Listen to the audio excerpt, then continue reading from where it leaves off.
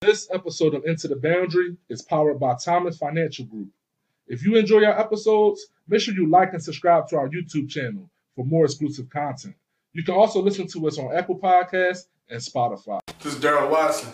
I'm Eric Taylor. I'm Lynette Porter. You're listening to my boy Lou Mobley on Into the Boundary. This is Jamal Cusson. I just got finished with Lou Mob doing Into the Boundary podcast. You an athlete from the city? Got a story to tell. It's a great opportunity to get your voice heard, man. Come holler at my man on Into the Boundaries with Lou Mob. Just finished the Into the Boundary podcast with Lou Mobley. More athletes should come down from Philadelphia and do your thing. Want to tell your story? Come on out. And talk about, all your experiences and, get your voice heard a little bit. So sit down and talk to him. Check him out. Welcome to Into the Boundary, the podcast with no boundaries, where sports meet real life. I'm your host, Lou Mobley. And today, we have another Philadelphia Catholic League champion. Two-time first-team All-Catholic selection, All-City, second-team All-State, played in the Philadelphia All-Star Game, most rushing yards in a playoff game in school history at 243 rushing yards, Dennis Shaw. Now, is it Lou Mob or Lou Mob? Ain't nothing, man. How you, dog? Chilling. Listen, I've been trying to track you down for a while, man. I'm here now, man. I'm here. I brought you in here to talk about this Newman West Catholic rivalry, man. Right. Just diving back into that, I remember my senior year, West was always a big game on our schedule. Like, that was like, I guess Wood was like the most dominant, but we could see that y'all was like right there with them, and y'all was nice. Y'all had a bunch of athletes, you feel me? But just diving back into that rivalry when you got there, man, what did you really remember from that Newman West rivalry? From the Newman West rivalry, it was exactly that. It was a rivalry. So you get your trash talking throughout the week. You get your, back and forth from the top players, quote unquote, so to say. So it was more so like trash talk. Oh, we gonna do this, we gonna do that when when we run into each other. But in the game, it was the same exact way. So no matter what the score was, no matter who was winning or who was losing, it was still, intensity, trash talk going back and forth. It was fun. It was fun. No, it's sad to call it a rivalry. I don't ever remember we beat y'all or anything right. that. But just the fact that y'all were another team with a whole bunch of inner city kids. Exactly. Yeah. Y'all had a loaded. I remember y'all having so many coaches on the sideline. Yeah. Y'all had. I used to think your uniforms look nice. Like y'all used to look good. You know what I mean? But like y'all were fast, man. Fast, athletic. And at every position, I felt like it started to be like type of Division I, Division II type of talent. Like y'all, that was the first time I really started to see that in our division. Yeah. Well, for the most part, like you said, in our division, Blue Division at the time, we had, if not the top notch, we had close to the top notch skills. Just like you said, with inner city kids coming in, speed demons coming in, and guys that could just flat out, either you hand them the ball or throw them the ball, they're gonna flat out make a play. So I feel as though we did have the best athletes. We were well coached as well, and we was good up front. Definitely was good up front. Our senior year, y'all had Anthony Rhodes and Isaiah Emmons. I'm a tackle, so I had to go against them guys. Them guys had good motors on them, man. Right. Y'all had good size too. That's one thing. And another thing that they did well, as far as up front, they did a great job molding the younger guys that came in. Because I remember my senior year, besides the two that you mentioned, everybody else probably was pretty much junior, sophomore, so pretty much underclassmen. So they did a great job. They always did a great job of molding the young talent into preparing them to be elite when it was their time to go as seniors. So no, you talk about molding, man. Just talk a little bit about that staff and some of the coaches that help influence and grow you as a player. Well, for me, Coach Albie, the GOAT, that's my main guy. That's the first guy that actually gave me a chance. I remember coming in as a probably like 15, no older than probably 15, 16-year-old sophomore in 10th grade. I come in, I'm playing running back on the scout team. This is about the time we got all those transfers from, of course, Newman Goretti. And that enhanced the rivalry a lot. So we get Maurice Slocum, we get Danny Chavis, we get Stout, the wide receiver. So I come in, we get who else? We get I think we Mark Davis. He was a linebacker. We get all these guys, and here I go. I'm scrawny little 15, 16-year-old, fresh out of freshman football, fresh out of Little League. I'm playing scout team versus these dudes. And I remember just running circles around them. I'll be like, yo, put him in. So let's see what he can do. So I'm running scout team. Obviously, we know scout team is pretty much, you know what I mean, bottom of the barrel. It is what it is. You ain't getting the lineman to block for you, especially not versus all those D1 talent. You ain't getting the lineman to block for you. You ain't getting it's no type of strategic. It's just for a running back, get the ball, run for your life. That's what it. That's what it was. So I get it. I'm in practice. I still remember like it was yesterday. We in mini camp. I'm going through. I get the ball. I'm running circles all around these dudes. All right. So we fast forward first game versus Roman. This when we used to do the little shore rivalry. Roman would play down there. We would play Roman every year. We playing Roman Catholic. It's a defensive game. I'll say probably until like the second quarter, going into halftime, maybe even coming out in the thirds. Late in the second quarter, I'll say late in the second quarter, we couldn't establish nothing offensively. They couldn't establish nothing offensively. They had some guys, but Albie just turned around like, yo, go in. I look down at myself. I'm like, me? Go in. Who was starting over you at the time? Chris DeFerio. He was pretty good. 1,000-yard rusher. He was a 1,000-yard rusher, but he was the start. He was a senior. I was coming in as a sophomore. So I won in camp. I won the backup job. Okay. So I was starting like, kick return. They was letting me return a little bit of the punts, but I actually won the running back job, second string. And in those years, if you was a second string running back for West, you was good. Yeah. You was good. And running back was a coveted position back then. So everybody wanted to come and running back. I remember going into camp. It's like we doing indies running back. Who play running back? And you already know. 20 dudes raised their hand. 20 dudes raised their, I'm a running back. All right. So I ended up winning the running back's job as the backup. That was good for me. I was in 10th grade. That was good. So fast forward, like I said, back to the game. We couldn't do nothing. Coach Albie turned around. He put me in the game. And everybody turned around and looked at him. The way I looked at myself, everybody looked at him like, is you crazy putting this bull in the game? I get in the game. They give me I still remember a 66 power. We had the fullback I formation. This is back then. I formation. Got the fullback. Got the backside guard pulling. 66 power. I get a handoff, take it 50 yards to the house. Where's Roman? First point to the game. 50 yards to the house. Come back. He give me the rock again. I get the rock again. Break for like another 40-yarder. We ended up running a quarterback sneak on the 1-yard line. I remember vividly to this day. The offensive line turned around, looked at me, was like, "Who the hell are you?" Yeah. To this day, I never forget it. I never forget it. They turn around and like, "Yo, who the hell are you?" So, moral of the story, that was the first opportunity that I got. Coach Albie was the first person to give me the opportunity to play. So he, like I said, he was the running back coach. It was his job. So he instilled his trust in me. I ended up we won that game. It was a low scoring game, 12-0. I ended up running for 144 yards on like 12 carries, and I got the game ball that game. And that was like my introduction to West. Wow. So coach, was he one of the only coaches that were any other coaches a part of your development there? Well, see, Coach Fluck was the head coach at the time. He's the one that actually, quote unquote, got me into West Catholic. Okay. Albie didn't see what I could do until I got there. Coach Fluck knew what I could do. Okay. So when rewind back to the whole camp thing, when they sent the underclassmen down to because we would have a break off where all right, the underclassmen will practice with the underclassmen and junior seniors, upperclassmen will practice together based on your talent level. When they sent me to work out with the freshmen, and Fluck came down and grabbed me like, no, like the freshman and sophomore, he came and grabbed me like, nah, this is my guy. And that's when I got to running around in camp and on the scout team and stuff like that. So he knew what I could do. He actually saw me play. He saw my potential.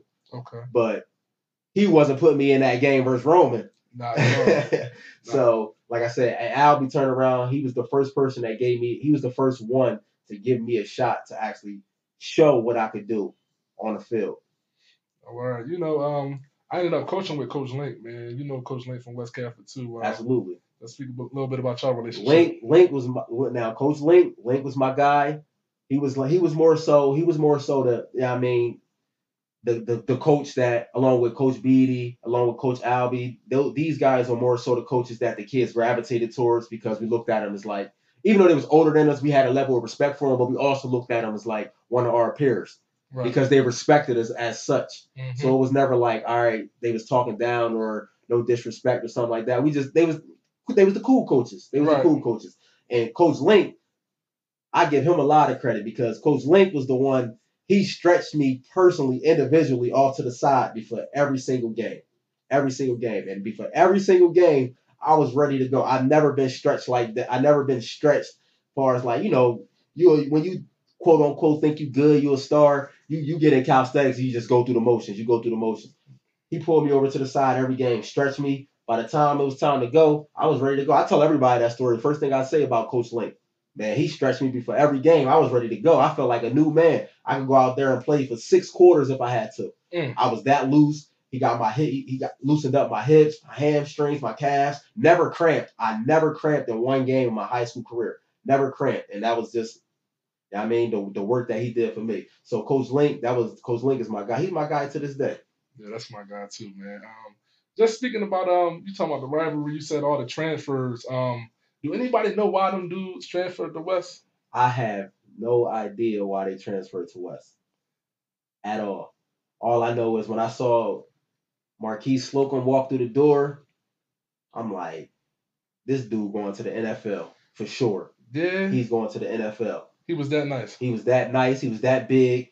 He might be, well, not might be. He's the most athletic, 360 pound, whatever he was. He was over 300. He's the most athletic big man, quote unquote, I've ever seen in my life. Like up close and personal with my own eyes. He could dunk the ball. He could catch. He can get a reverse. He could run a pop pass. He was just a freak of nature. Marquise, he was a freak of nature.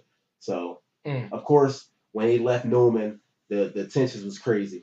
And to leave Newman and go to West of all schools, that's where it played into the rivalry a little bit more. So that's all. That's what I remember as far as that. But I have no idea why they came to West. But I was happy to have them. No, when I got to Newman, that's all I kept hearing is that all the guys had left, like the best players had left, and I don't want to say it, but they was definitely salty. Mm-hmm. Coach Steve didn't like to reference it much. A lot of the other players referenced it, like damn, they used to steal our players, and it was that type. That was that type. And that's how it looked. He's still a player, so I understand. And then y'all was on this crazy incline. Y'all was getting so much better each and every year. But yeah, man, you play with a bunch of guys, man. Like I just even like the guys that came after you. Like the Rob Holloman. Yeah, Rob, that's my guy. Maples. Rob, Brandon Maples, Curtis Drake. Them dudes that's 3 dudes that came in prepared. My senior year when we won that championship, all 3 of those guys played a major role. Matter of fact, in the championship game, I don't know what it was. I came out of the game for a play.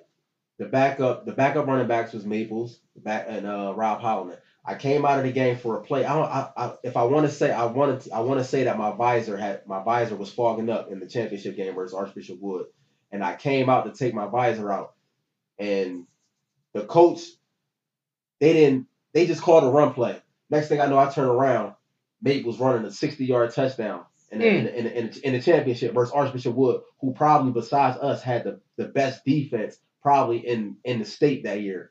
And I turn around, I just hear cheering. I'm like, I look over, he down the field. Mind you, this is he what, 10th grade? Probably that's my senior year. So yeah, he was in 10th grade. Probably 16 years old. I turn around, he in the championship game running a touchdown, a meaningful one. Not no garbage time end of the game. Our first points of the game, touchdown. So yeah, those dudes was elite. Curtis Drake was different. He was different. Always he was ready to go. Like he was ready to go. If you ain't know what grade he was in, from the moment he stepped in there, you would think that he was a senior from the moment he stepped on West. Always mature. That- Maples always mature. So No, just speaking about that, I feel like Drake wasn't the starter his whole sophomore year. he wasn't. Eric Brennan was the starter. That's my guy, county guy, Chester guy. Him and his family had a major part of me going and getting into West Catholic out of Ridley. They're the ones who actually sent Coach Fluck and a few other guys to come watch me play football at Ridley, and that was my oop. He threw me the oop to get in West Catholic, but he was our starting quarterback early in the season, and then Drake edged him out. Okay. No, it's just speaking about it. I'm a lineman. Right. Being a skill guy, being a running back, right, and you're at this school with all these prestigious running backs in the history, right? And what is it like to be, you're the first string running back, but your second string and your third string, they nice too. It's exactly how it sounds. The way you thinking about it, that's how it is. You got to be on your stuff. Like it was no level for mediocrity. So the same way that Coach Albee threw me in there as a 10th grader, 16-year-old over a senior, that's something that I had to prepare for when I was a senior. Right. And it was times where I'm like, I know. Now me and Rob Holloman had a relationship prior to West Catholic. I knew him before that. Okay. He was like one of the few guys that I know before we actually got to West. So I knew he was good. And I remember he played for, I want to say Mount Airy. I think they the Bantams or something. And he was all I would hear about. And I'm like, dog, I know him. That's all I would hear about. And then when he finally got to West, they like, yo, this boy. So I had to stay on my game. Now, granted, I did my part. I played well for the most part my junior, senior year. But like you said, the pressure behind you was like, man, listen, these dudes, they coming. It ain't no, man, you go a game without getting 100 yards, 150 yards, you might not be starting next week. And that's how it was. That's how it was. It was like every run, you was running for your job. Every game, you playing for your job. You don't come out here and produce, man. Them young boys want to take your spot. And that's exactly how it was. And I think that also catapulted West Catholic as a whole of being so good because the competition level and our practices was intense. And I don't like, that's a part that I don't feel as though like the coaching staff, they get it doesn't get magnified enough. Like our coaches was like, our practices was like games. It was literally like games. We would pull the chains out. You know how they go situational football? We would do that the entire practice. So it's like this kid on defense, he gonna try to kill you. He might be on scout team, but he just as good. He gonna try to kill you. So our games, the guys behind you, second string, third string, it didn't matter. They coming for you. Like they coming. They coming. Let you fumble in practice. You fumble in practice, you ain't touching the rock the whole rest of the practice. You coming out and you watching. So that second string, he might come in that game that weekend. He might come in and start over you because you fumbled in practice. And that's how it was. All the competition level was always through the roof. And it's crazy because you said that you feel like your coaches are underestimated, probably because y'all have so much talent. Right. For the coaching. Right. The actual coaching. Yeah.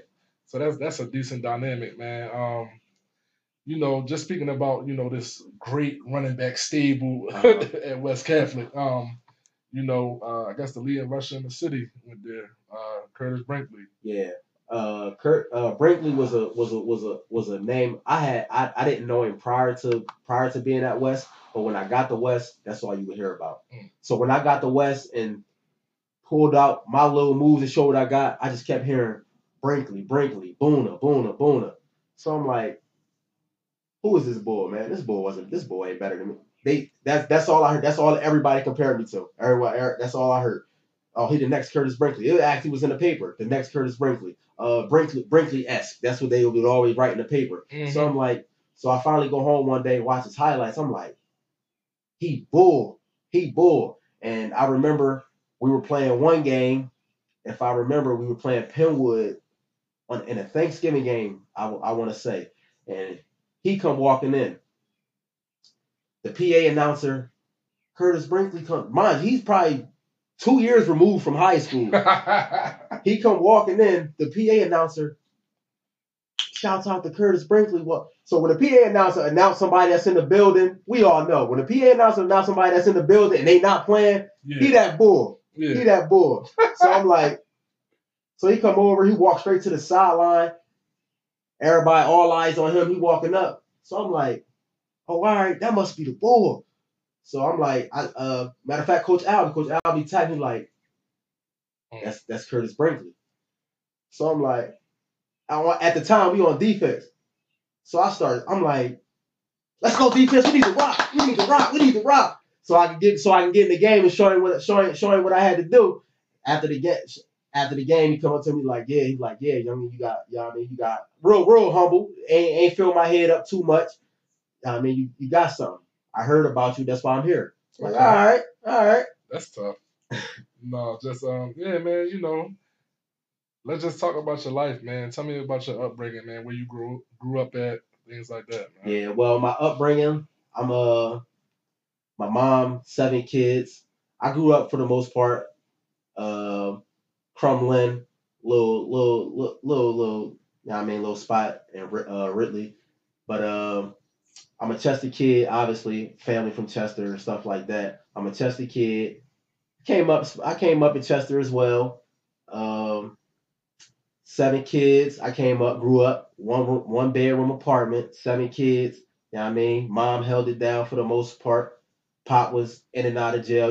Typical story. Pop was in and out of jail. You know what I mean? Through my phase of coming up as a kid, he wasn't really around because of, you know what I mean, being incarcerated in that time.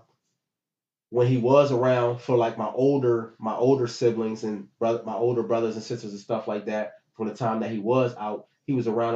He was in the picture, so it wasn't like he was just like completely absent. Right. But for my upbringing, me and my 2 younger brothers and stuff like that, he was always in and out. So it was pretty much my mom.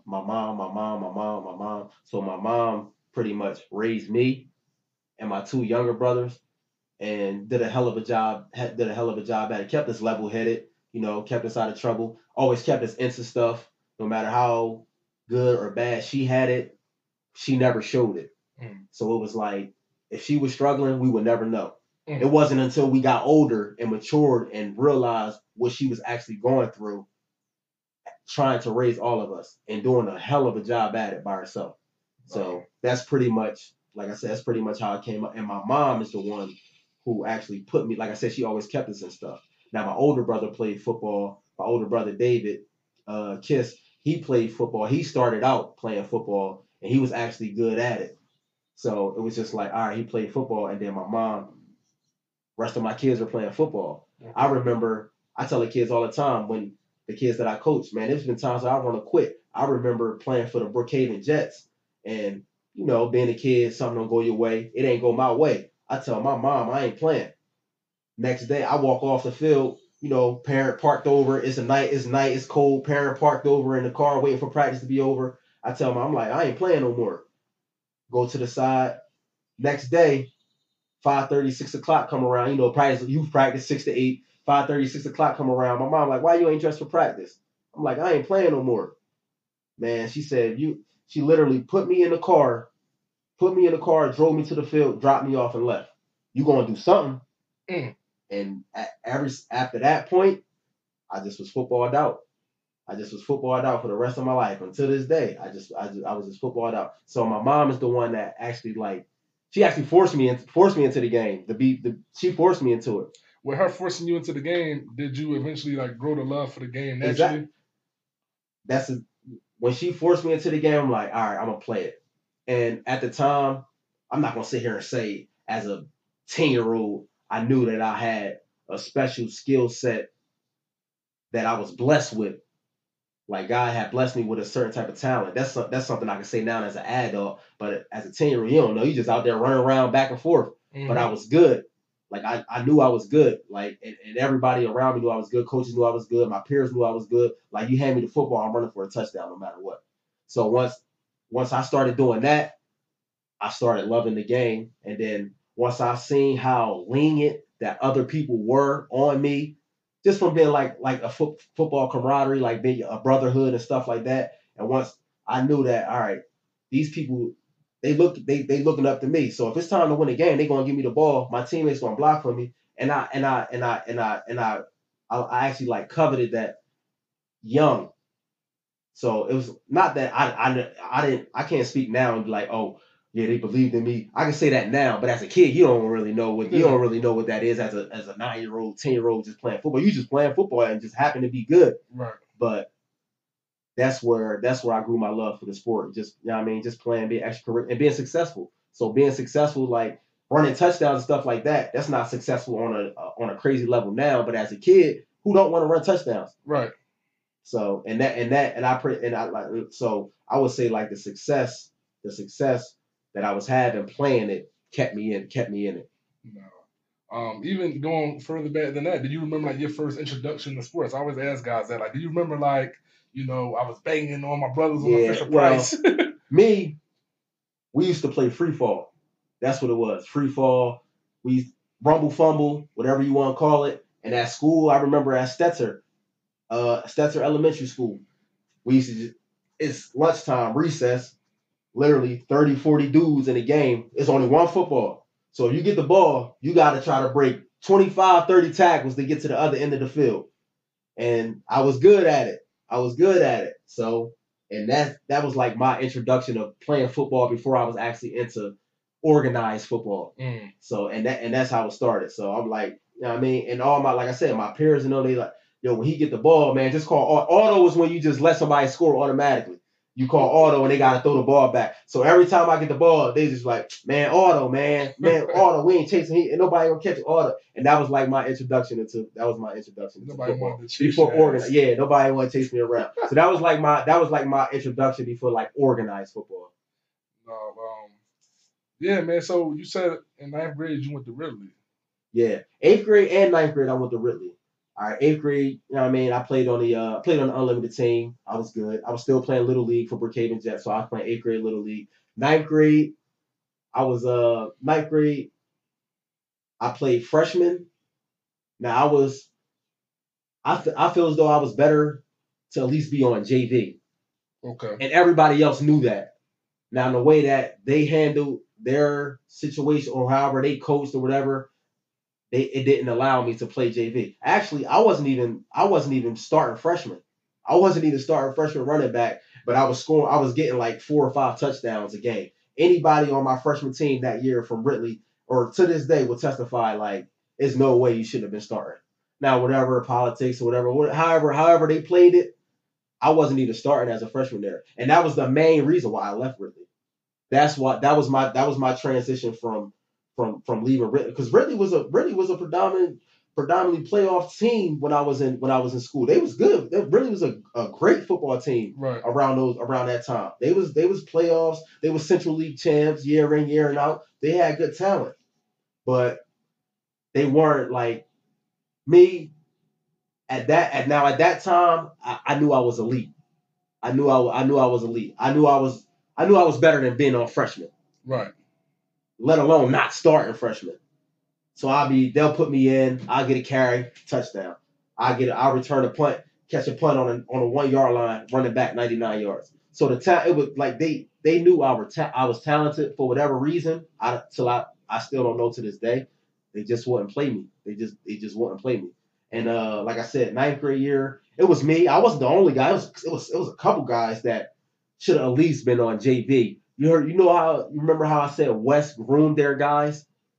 That should have been our grooming years. So we should have been me, Michael Wilkins, Marcus Payton. It was several guys on that team that you knew should have been playing a level up. Right. Like they're not just freshman players. These guys right now are the guys that's going to be at the helm of your program in a couple years. Right. So they shouldn't be stuck down here playing freshmen. They should be on JV, dressing up for varsity games, taking in everything that they can at this time. Unfortunately, that didn't happen.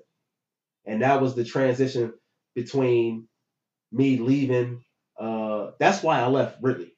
Everybody asked me that's why I left Ridley.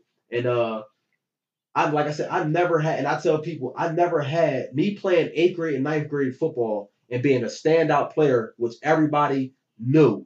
All the players knew, all the coaches in the community knew from the feeder programs. Everybody knew that I was a standout player. But I tell the craziest part that I could say, I never had one conversation with the head coach at that time. The head coach never ever said a word to me, the varsity head coach. Never spoke to you. Never ever said nothing to me. Mm. Ever. I never had one conversation. He never even came down and shook my hand like, yo, good job. And to me, looking back now, that's the craziest thing ever to me. What high school coach doesn't associate himself, or not even just doesn't reach out to like his player? I don't even care if he could be any player. He didn't have to be a standout player. Doesn't reach out to the kids that's going to be at the helm of his program in a couple years. That part of it just asinine to me now. And I tell people now, when I left, when it was rumors of me leaving West that summer, because I left in the summer, school was over. I left that summer to go to West. So when it was rumors of me leaving West around the whole community and people was talking and kids was talking and stuff like that, and word got back, the coach tried to reach out to me.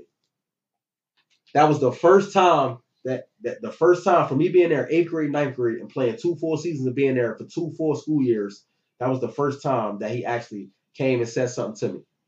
And what was his words when he called you or spoke to you? Oh yeah, I heard you're leaving. That's what the words were. Oh yeah, I heard you're leaving. How's everything? Trying to backpedal. You know how I go. I don't know the exact words, but I do remember him saying, "Oh yeah, I heard you're leaving." So when you say that, I'm like, yeah, I am. You know what I mean? I am leaving. So I never had no type of animosity towards the situation, towards him, towards I actually used to, because like I said, 8th grade, 9th grade, I played football with those guys. So the guys that was still on Ridley, I would go back to the games Friday night. It's a tradition in Ridley. Friday night games under the lights. I would always go back and watch my guys play. And when I would see him at the games, they walk into the locker room at the concession stand. Yeah, I mean, he'd come up, shake my hand, like, all right, yeah. Like, oh, now you see me.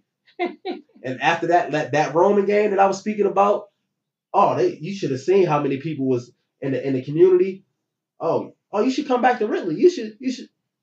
It was crazy. It was crazy. Like, it was literally something like, you don't really know. I don't really know like what's going on, but I can look back now. Like, it was really something out of like a Friday Night Lights movie, like a movie or something like that. Like, you see me in the store, you see me in a Wawa or something like that. People come up to you like, "Oh yeah, why'd you leave?" I left because I was the best football player in the school at the time, and I wasn't starting freshman football. Crazy. And football was like a dream of mine. It was like that's football is a dream. It was an aspiration. It was something that I loved to do. So when I was there, I did it and I was good, but I was a step up from where I should have been. So no, just so you go from Ridley in the county. I go to playing county football. I'm not good enough to play freshman county football. Then I go to the PCL and I'm starting as a sophomore. How does that happen?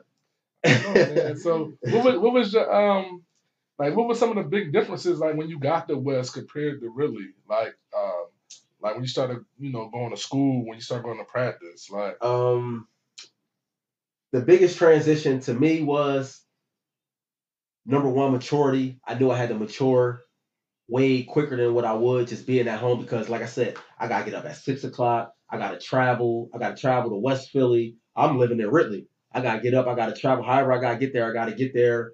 They provided at this time they was providing service, so a bus service would come pick me up from a local area, pick me up, take me to school. But the maturity, it was something that I had to grasp quick. Now it was hard. Academic wise, it was hard making that transition from a public education, even though Ridley is a good educational school, but it was just different. The curriculum was different from being in the archdiocese than being in a public school. So I had to adapt quickly, which I didn't.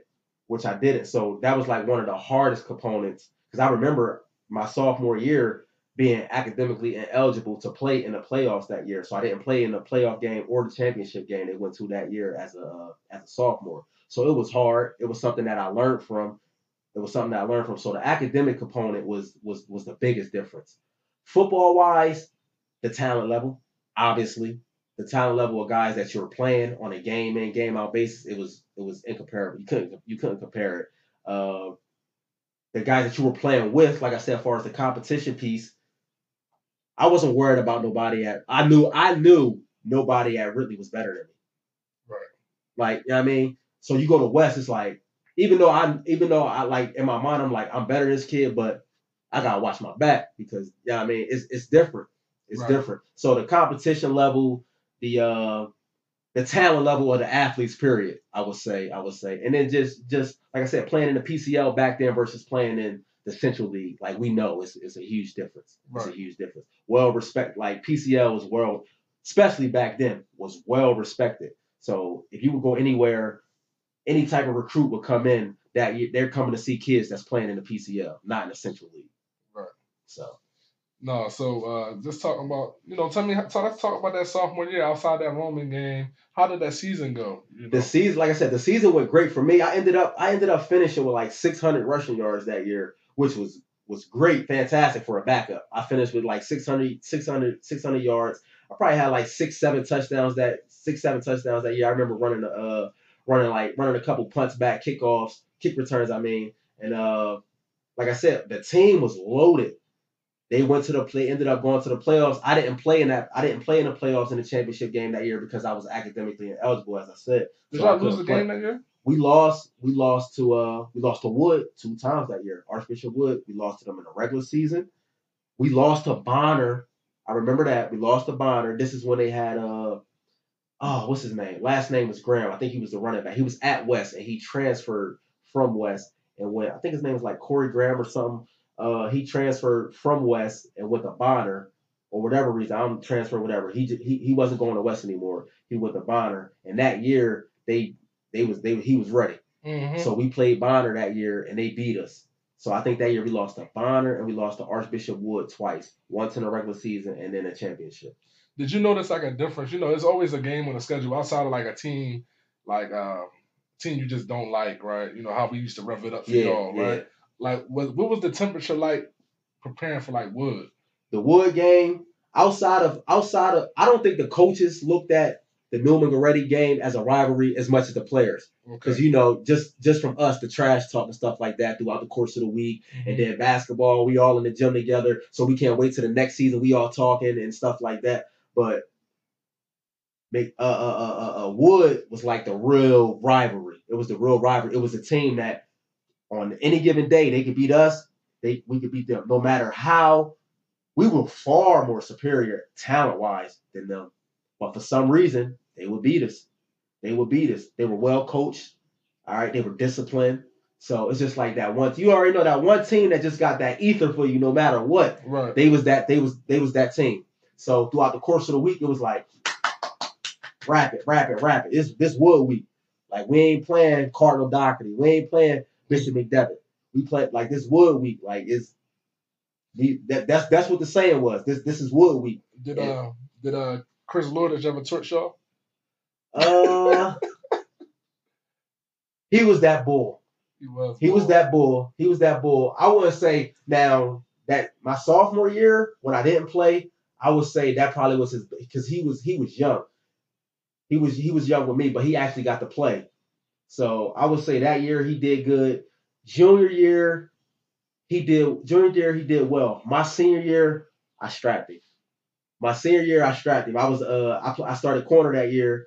We strapped him as a whole. He was their guy. He was their kicker. He was their quarterback at times. He was their punter. He was their wide receiver. He was that bull. He was that bull. Tough. Went to Harvard. He could have went anywhere. He went to Harvard. He could have went anywhere. But he was that bull. And he was, like I said, he was a household name. Yeah. But he didn't. Our senior year, we strapped him.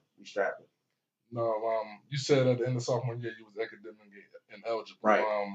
What are some of the things you had to do to get your grades back together so you could participate? I had to go to summer school. That was also new to me. So I had to go to summer school, and I also had to pass the first quarter of the next school year. So even though I was at summer school, they passed me technically for that prior year, but I also had to be I was on academic probation for the next year going into the season. So on top of everything that comes with football, I still have to do what I got to do in the classroom to stay eligible. I got to come out of that first quarter. Progress reports come out. When progress reports come out, I had to be eligible. I couldn't be failing nothing. So it was like, all right, yeah, it's time academically. So that's why I say the academic component was the biggest challenge for me. Yeah, I went through the same thing. I went to prep charter, then I Right. transferred to Newman, And I just thought like Newman was just so much more demanding. Right. Like Right. just compared to charter Yeah, and education. it holds you accountable. Yeah, That's all it was. Now that we see it, it just holds you accountable. definitely. So junior year, you the full-time starter. Junior year, I'm the full-time starter. I'm the household name in the league. Everybody knew who I was. They still couldn't stop me. So my junior year, I think I rushed for like 1,800 yards my junior year. Something like. Yeah, that was like I could have. The only reason why I probably would have I would have ran for like 2,000 plus. But like I said, I had dudes behind me, and they were molding dudes. So it was games where I come out, I score 4 or 5 touchdowns first half, early third quarter. I'm not even in the game no more. So that's why I'm like, the stats, don't get too confused up in the stats. I finished with like 4,000 career yards. That was, like I said, that was light. I didn't play but 2 full seasons. I played, like I said, sophomore year, I was the backup to a senior. And junior and senior year, so I finished with like basically like 4,000 yards in 2 years. So junior year, you make a name for the league. Make a name for yourself in the league. How did that season end for y'all as a whole? As junior year, I don't think we lost. We didn't lose. I don't think we lost. I know we lost to Wood once again. I think we lost to Wood in the regular season. We could have beat them in the regular season or not. No, we lost to him. My junior year, my senior year, we didn't beat them. We didn't lose to him. My junior year, we lost to Wood in the championship and in the regular season. That was our only 2 losses. Prior, we might have lost a preseason game or something to LaSalle or somebody like that, if I'm not mistaken. But Wood was our kryptonite, man. It was our kryptonite. Now, my senior year, we wasn't going out. We all made it up in our mind. Me, Anthony Rhodes, Isaiah Edmond, Mark Booker, Mark Holloway. We all made up our mind like, yo, we're not letting these Bulls beat us again. So we played them in the regular season. We played them in the regular season at Widener. I ended up having the most yards that I ever had versus them. And it was something light. It was like $147 or something like that. Bro, they used to stack the box. Literally, they used to stack the box. 10 guys and 1 safety. They had no respect for our pass game. They knew no matter what, the ball was going to make. They would stack the box, literally 10 people in the box. If you watch the film, which I always do, you watch the film, it looked crazy. 10 guys in the box. The corners are inside shade on the wide receivers, to where as though they just there. They know the ball not going to them. They just there, so the quarterback can't hike it and hurry up and throw it. 10 guys in the box every single down, no matter the down and distance, no matter where we was at in the field. 10 guys in the box. I couldn't do nothing versus them, bro. I remember my one game my junior year, bro. I had like 20 carries versus them Bulls for like 40 yards, bro.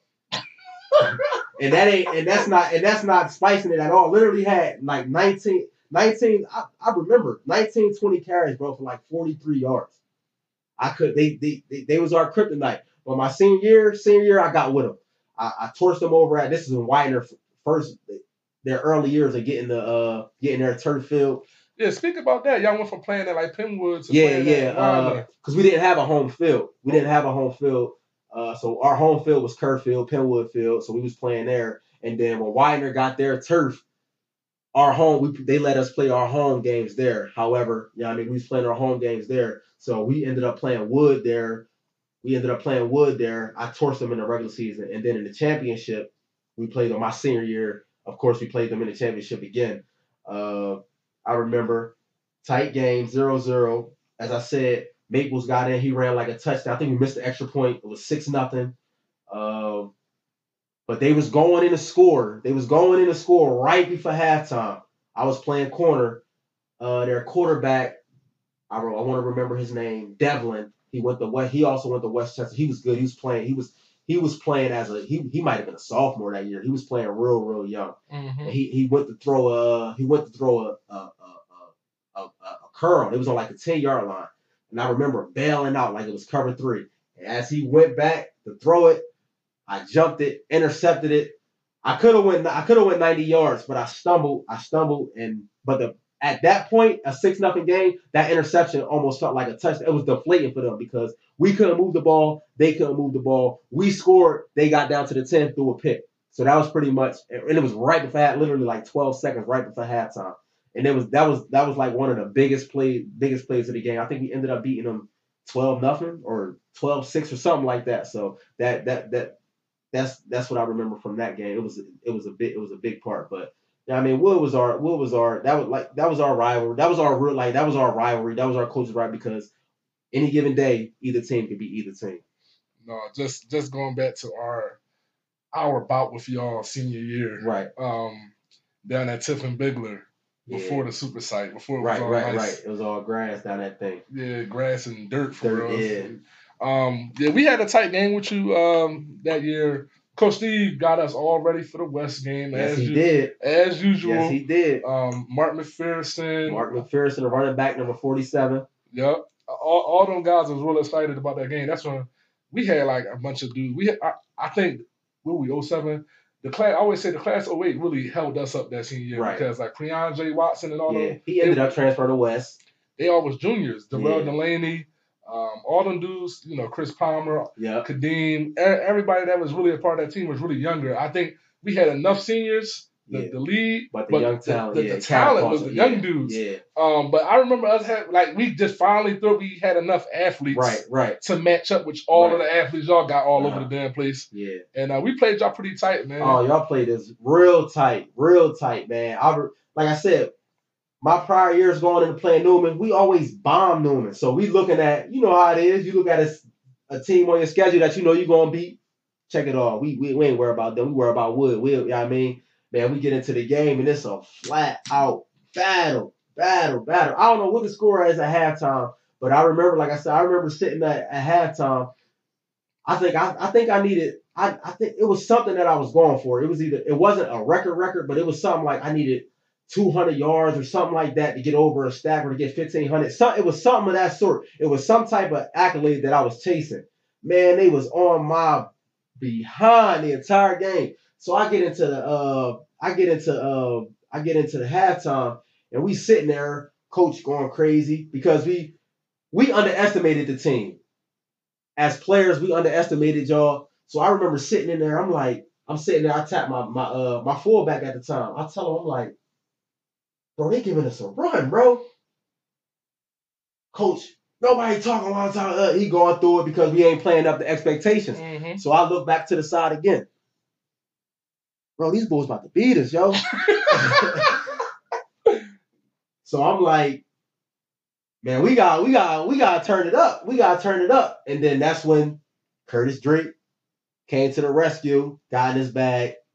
Drake was, like I said, Drake was different. He was different. He was ready. He was ready from the get-go. Like, it wasn't he a freshman, he a junior, he a sophomore, he a junior. He was ready from the get-go. The moment they put the ball in his hand, it was go time. So, and that's who saved us. He saved us. It wasn't me. He saved us. No, that was like the craziest. I think he scrambled for first. We went to overtime. Yeah, overtime. So that's like one of my only overtime games in high school. High school, yeah. And I didn't really know the rules to overtime. Right. It was like what? A couple plays from the 10-yard. It was something crazy. Like some type of like. I know it wasn't no kickoff. I remember that. It was no kickoff. It was like I want to say like a little mini shootout or something like that, right? From real close. Yeah. And 10, 15-yard line. It was something like that. Yeah, and we held them to like third or fourth down, and he scrambled for first. I'm like, oh my God. And then y'all finally pounded all the way down. And I think maybe he scored on like a quarterback sneak or something to win the game, and we didn't get another chance to score. Yeah. And it was like the most deflating. Yeah, we got the stop. That's what it was like. It was like, yeah, I mean, you get a chance to score. I remember, we got to stop, and then y'all had us to like a fourth down, and he scrambled, and then sucked the wind out of everybody, and then he got down to like probably like the 2-3 yard line and ran a quarterback sneak, and that was game, and we snuck out of that joint with a W. Listen, and it's crazy. It was like the most, like, on the other side of that, first of all, it's like beating, it was like the opportunity to beat Big Brother. And we let him off the hook. Y'all worked us that year. I remember I caught a punt. The punt is on my highlight tape. I caught a punt. I ran it like 20 yards. Mark McPherson come out of nowhere. Boom! Laid me. He was on my top the whole game. He was on my head the whole game. But I was getting him back at corner. Like he would take the little, y'all had the little split back formation. He'd get the little handoff, come around the sideline, and every time I was just ankle biting him. It was killing. He's like, man, like he keep going for my. I remember he saying to the, he keep going for my ankles. He keep going for my. I was getting him at corner, but that game it was one of my favorite games because, like I said, it was like one of the few times that it was the only time that we faced adversity and we wasn't playing wood. That was like the only time. Like you already know, like everybody else we played was like, all right, we gonna mop them. Y'all used to kill Carroll too? Yeah, well, I'm not gonna say kill. We beat them that year. Carroll was good too. They had some guys. Russ, yeah. What was it? Rush Johnson? I don't know his name. Russ Johnson. They had some guys. I remember they had a safety, Prather. His name is Prather. They had a couple. They was good. We didn't mop them like we mopped everybody, but they couldn't beat us. Right. Yeah, they probably like the fourth best team. Yeah, they couldn't beat us. But they had that little. That's when they was running that little wing tee. It was hard to stop. They had some.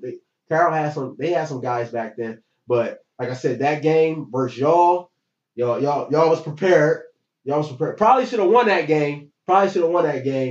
But like I said, that's one of the fewest times that we faced adversity as a team and as a whole, where we looked around. We like I said, at halftime, we look around. We look at shot. You know how it is when you expecting to beat somebody bad and then it ain't happening, and now you looking around. They tell you like, yo, and we supposed to be up a dub on these Bulls for real. We supposed to be up 3 touchdowns, and that was one of the times that we like that right there. That like catapulted us as a unit and brought us more together as like a team because we looked at each other. It's like, all right, it ain't going the way we planned. So what y'all gonna do from this point on? And when we came out of halftime, we like, all right, it's go time. Like it's everybody got to contribute.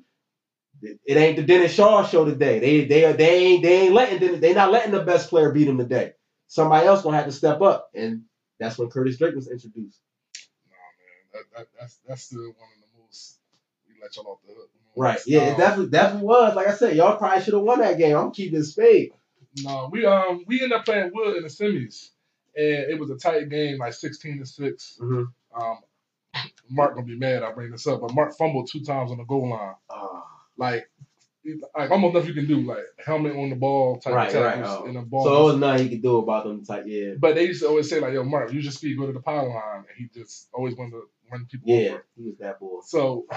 So we lose the Wood, but it was like we beat Wood up. Senior year. And we always thought like, man, we would have beat Wood because in our head we would win because we should have had 2 touchdowns. Right.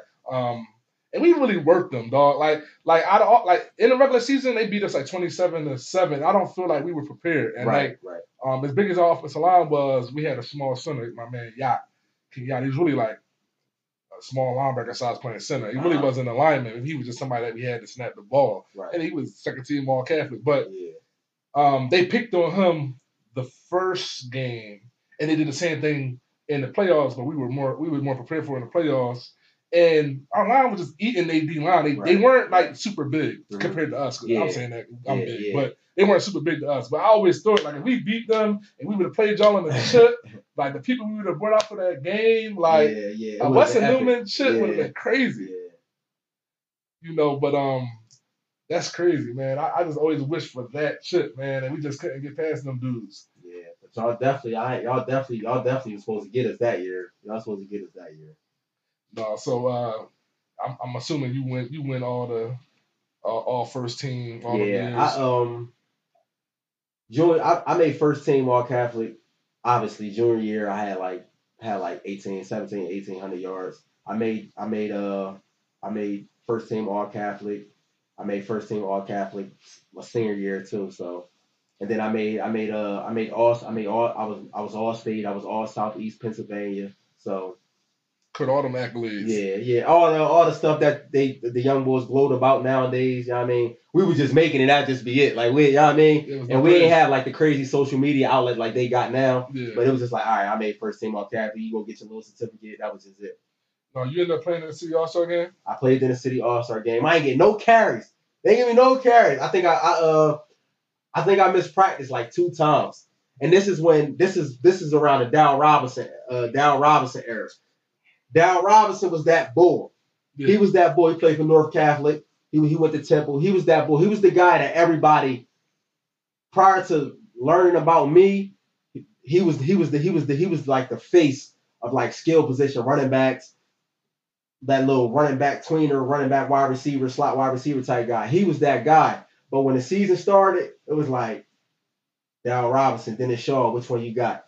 Yeah. But he still had like that buzz because he was getting, I think he was already committed to Temple. Right. So All-Star game came around now, and on top of the fact that I think his coaches was coaches as well, or the offensive coach, they was feeding him. I probably got the ball like 3 times. Mind you, I'm the leading rusher and I'm the leader at that. I was the leading rusher in the whole Philadelphia at that point. I got the ball like 3 or 4 times in that All City game. And we lost that game. And we lost. I probably played like 3 drives. Yeah, that's what I'm saying. I didn't play. That's what I'm saying. I didn't play at all. I don't remember playing. I really, and I'm being lenient with the 4. I probably got the ball literally like 3 times that entire game. That's crazy. I thought we was gonna win. We had Jude, we had him, we had McPherson, we had Hattie. We was loaded. Chris Whitney. Yeah, yup. We had guys, bro. We had Anthony Rhodes was on it. We was loaded. Mm-hmm. We was loaded. And then there's no way we should have lost that game either. First of all, Kendall Coleman from King. I think he was the King. Oh yeah. Well, he ran back a punt on us. He was frying us. And he took a toss to the crib. Yeah. Killed us. But you know how it is. Like they actually get up for that game because they know like the pub versus the Catholic school back then anyway. They like, all right, well they already look at it like they think they more superior. So they actually was getting up for that game as if it was a rivalry game. We just was going through the motions and stuff. Like I said, I ain't even go to practice. Right. I missed practice like 2 times during that week. So we like, all right, we got all these names. We gonna go in there and mop them. But they was ready to play. And the bull, like you said, Kendall Little, he was little small, right? Yeah, I remember he fried us. He took a punt to the crib. I'm telling you what he did. He took like a punt to the crib, and they came back and like tossed him the ball at halfback, and he went to the house. I ain't remember his name until you said it, but yeah, I remember. No, because I think he ended up going to like Kutztown or something. Okay. I ended up playing against him in college. All right. And they used to always talk mad shit. Oh yeah, that's all I said. See, they got up. That game meant something to them. Yeah. That joint ain't mean nothing to us. No, I don't know much about stuff at West. I got questions. So like, what do Coach Fluck coach? Like, is he an offensive or defense minded coach? He was the offensive coordinator. Back when I was playing, it was pretty much like power ball. It was like we power you to death and run the ball down your throat. It was now it's a little bit different. It's spread. Everybody want to throw the ball all over the yard, come out with these pretty formations, the motions, and all that type of stuff. But it was power ball. So he was good at what he done as an offensive coordinator. His brother was a phenomenal, probably the best D coordinator. Not probably, he was the best defensive coordinator I ever seen, and that was until last year. Last year when I saw him coaching, his brother Dennis Fluck, he was like, our defense was always our calling card. We always had guys, athletes offensively, but our defense was our calling card. We knew that no matter what, when they got time into the playoffs, we was going to stop our opponent. Right. And if we won, it was going to be because of our defense. Our defense was always superior, and he knew what he was doing as a defensive coordinator. That was our strength.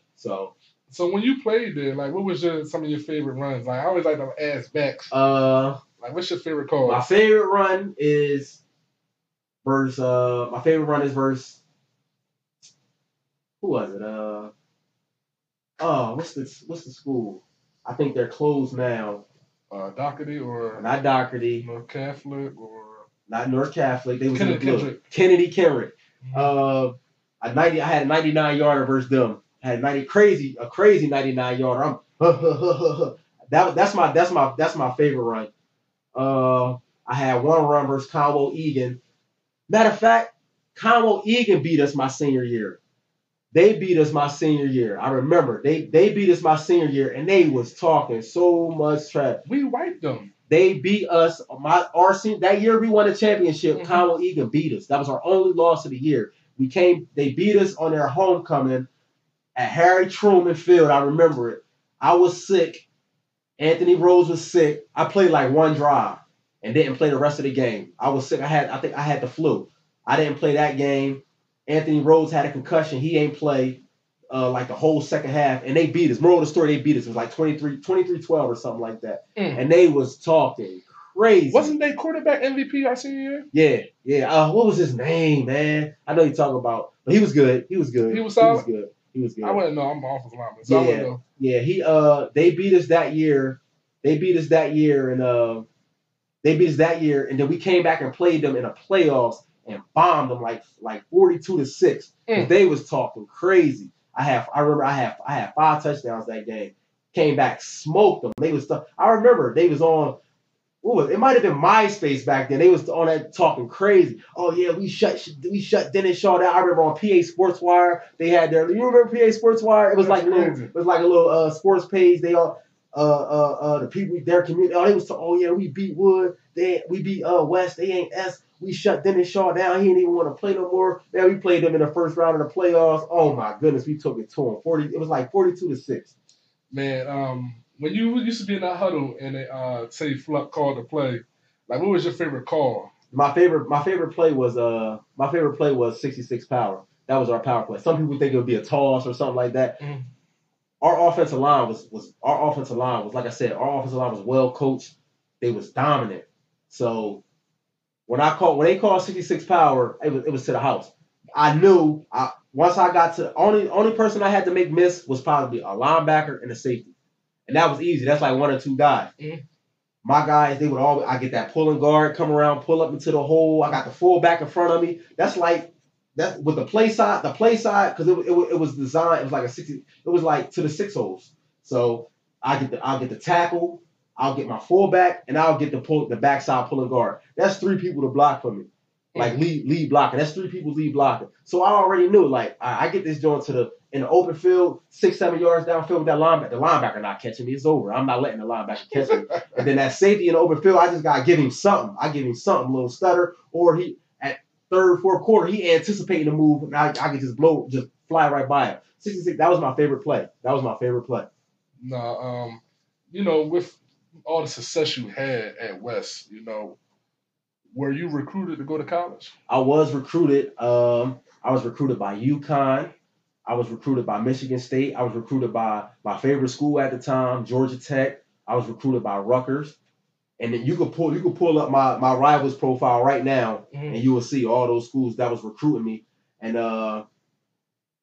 the mistake I made, I didn't go to any. I went to Rutgers camp. That was the only camp. Syracuse. Syracuse was recruiting me. I don't know if I said it, but I was being recruited by big time. These was big time D1 schools at the time. Right. Don't look now. Look at back then. These is big time D1 schools, big time football programs at the time. So these schools were recruiting me. They would come in. West had the best athletes in the city at that time. So when colleges came in, it wasn't no. These is D1 Power 5 conference schools coming in, and I would get called down to the office every day, come talk to these guys. But I didn't go to any camps. I wasn't bad academically, but as a coach, when you putting your name on the line and stuff like that, you want to make sure that, all right, this kid is. So I don't think that Fluck believed in me as far as like being a college athlete. So you said Coach Fluck didn't believe in you? Not that he didn't believe in me. I mean, I just think that he didn't want to put his name out. Like at the time, like I said, he was a highly coveted coach for us when it's time for recruiting. I just think that he didn't want to put his name out on a limb for me. And it was a lot of other guys that felt like that. Mm-hmm. Now, was I a D1 talent? Absolutely. Everybody knew that. Right. So when they come, like when I tell the kids all the time, like I don't blame nobody for it. I take responsibility for my own actions and stuff like that. But I mean, as a kid, you don't really know. You don't like. Well, I didn't really know. Far as like, even if I didn't go play D1, I should have been playing football somewhere. That's proven. Everybody, like I should have been playing football somewhere. Was I a D1 athlete? Yes, absolutely. So without the Fluck cosign, you didn't get official offers, or no? I never was offered officially because I didn't take my SATs till late, and I don't remember what my score was or nothing like that, and GPA and stuff like that. So I'm not, like I said, I wasn't a horrible student, but I wasn't like through the roof. I wasn't a crazy scholar, like right. So whatever the case may be, like the time it had went rapid. Like the time, it was going fast. It was going fast. And at the time, I didn't know, like, far as like the recruiting process and all that time, I didn't know how that worked. I didn't have nobody to let me know how that worked. Right. Hence, what I'm doing now, giving these guys the blueprint, these kids, these youth, these high school students, the blueprint on what it takes to get to that next level. Me not getting to that next level, I know what it takes to get to that next level and what actually matters to get to that next level. So like, so there is, like, you know, NCAA clearinghouse, stuff like that. You gotta have a certain GPA to match a certain SAT score and stuff like that. But if you're not eligible going into schools can still take a chance on you and just redshirt you. Absolutely. And then you can play. Absolutely. So you didn't, or go to prep school or JUCO. I didn't go anywhere. And you just chalked it. Just stopped playing. I just stopped playing. So, like I said, when people ask me, like, did I get out of football what I envisioned, or the maximum I could have got out of football, playing wise, not at all. Because I feel as though if I would have went to college, I would have been a pro and still playing to this day as a pro. That's just based on my talent level. Not to be cocky or whatever like that. Like I say that humbly. Like if I would have went to college, I know that the talent that I had and my skill set was elite. So if I got a chance to actually broadcast that on a national scale with D1 linemen blocking for me, I would have been a pro and probably still been a pro to this day. So playing wise, I wouldn't say that I know I didn't get the most out of playing, but the game of football itself has taken me to heights as well that I never would envision it would, because at that time all I could see was what I could get from playing. I wasn't looking at what I could get from coaching and being a mentor through the sport and using it as an outlet to change lives and stuff like that. No, a question just, you know, because this is like supposed to be interpersonal, you know what I mean? Like dealing with that, bro. Like you were like all city type of dude, you know what I mean? Right. Did you go through any type of depression with that, or like hanging it up unexpectedly like that? What did that do to you mentally? That's what I'm saying. Like to me, it was never like I didn't never have like no post traumatic stress to say from not playing anymore. Like obviously you get your people come up to you like, yo, what you ain't, you know what I mean? You know how it go when you somebody in the sport. Like people had aspirations of me being a pro before I ever even seen it. Right. You feel me? Like people come up to me to this day. You belong in the NFL. But I mean, for whatever reason, it didn't happen. I'm not in the NFL. That's something that I'm cool with. As you know what I mean, I'm fine with that, because if it was, like I said, if it was in the makings, if it was God makings, it would have been something that happened. Right. But I also feel as though if I had done things a little bit better, not better, if I just would have been smarter as a 17, 18-year-old and not thought I knew it all, then that would have helped as well. Right. So I own up to my part of it too. No, so in that time, I just gotta ask, in that time, like, so what did you transition into after high school then? High school, I was really like, after high school, I was really doing nothing. To be honest, I started slurring off towards the streets. And it wasn't until the love of football had saved me from that. And that's when I started coaching youth football. And that's where I started, okay, I understand, like, all right, it's something else. Do this out. Like, though I didn't go to college, though I didn't reach my expectations as far as a player. I'm not a pro. But it's still ways that this game can take me to newer heights that I never even envisioned. Right. That has nothing to do with playing. So it's like, I accepted that. Now, if it was any type of depression or stress or something, or animosity I had towards myself or anybody else for me not going to college or being a pro player, I wouldn't have been able to do that. Right. I wouldn't have been able to do that because I would have been so stuck on, oh, this is what I didn't get. It would have been I. Selfishness. I wasn't selfish. So once I start seeing how I could tell my story to other kids, I could coach youth football, these kids can look up to me, they respect me, they understand what I've done playing the game and stuff like that. They look at me as a big brother, a father figure and stuff like that. And then I started to understand life as I matured. Like, damn, this is it's really more to this than just playing. Right. And once I accepted that football itself has been something that I could be like, oh yeah, maybe I am getting the most out of this. So Right. No, just speak to your coaching. You said you coach youth. I coach youth football. All right, I coach youth football. I started with the Upland Hurricanes. That year, I started with the Upland Hurricanes. I won a championship. I coached 3 years. I coached with the Chichester Crusaders. I won a championship, and I coached with the Chester Panthers. And the 14U in my most recent time, probably 3 years ago, and we won a championship and qualified for nationals in Florida. And then a former head coach of mine, Coach Beatty, had got Coach Beatty had got the head coaching job at Chester, and that was on his list. I was the first on his list of assistant coaches that he wanted to reach out to, or to try to have as assistant coaches to give a job to. Right. So he called me on the phone. Yo, Den. That's what he called me. Yo, Den. I got this job, man. I can't take this job without you. I need you. I need your voice in the community. I need you to help me. And that's when I started coaching high school. So I'm about 5-6 years in. And what keeps you going back every year? The relationship that I have with the kids, the impact that I have on the kids, what I know the kids missing.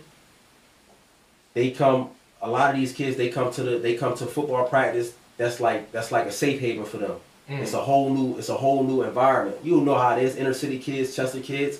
It's just different. It's different. They get a break from everything else that's going on in their regular life, that's going on at home, from whatever, like you said, stress, whatever it may be. That's their break. And when they come there, they treat it as such. So me just being a part of that, changing their lives, like having kids message you up, Coach, I appreciate you. Former kids, 3-4 years. I just had a kid last night DM me on Instagram. Coach, man, I just want to appreciate you. Not a troublesome kid, not in no type of trouble, nothing. Coach, I just want to appreciate you for being there for me, always being a coach I could talk to, being that father figure, being that big brother for me that helped me get through my college career. Stuff like that you can't put a price on, to me anyway. Right. And that's what keep me going. That's the type of stuff that that gets me there every day. No, just some of my listeners may not be super familiar with Chester. Just describe to them that community and like how rough it is growing up there. It's brutal. It's brutal. I mean, but just like everywhere, if you're gonna make it out, you're gonna make it out. It's opportunity to make it out. So the kids that separate themselves, the kids that go to school every day, do what they gotta do in the classroom, the student athletes, and you use all those outlets, everything that's there for you, even though they want to drill to you that's not there.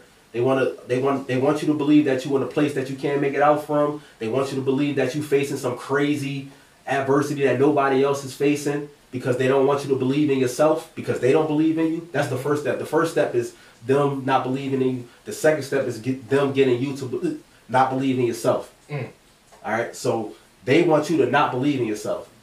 But it's possible. It's not. You can come from anywhere. There's people that came out of there. You can come from anywhere. As long as you apply yourself the right way and you never give up and never let nobody sell you short of what you want to do, as long as you know that you can do it, it's there for you. Yeah, man. So, who was Dennis Shaw now, man? Right now, I'm the head. I'm the head JV coach. I'm the varsity running back coach, varsity assistant, and I'm just playing my role, man. Being that guy that I didn't have when I was a kid, and it's just simple as that. It's simple as that. I'm a parent. I got 2 beautiful daughters, Kylie and Kendall. So that's first.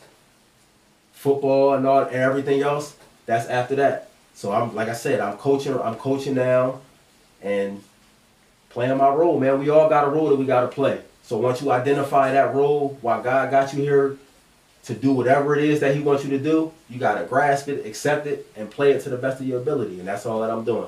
No, man. Do me a favor before you get out of here, man. Recommend me 3 former athletes that you want to see me interview on the podcast. I want you to talk to Rob Holloman. That's my guy. I want you to talk to Rob Holloman. I want you to talk to Eric Brennan. He was the quarterback before Drake. Mm-hmm. He was the quarterback before Drake. And I want you to talk to my brother, Deion Shaw.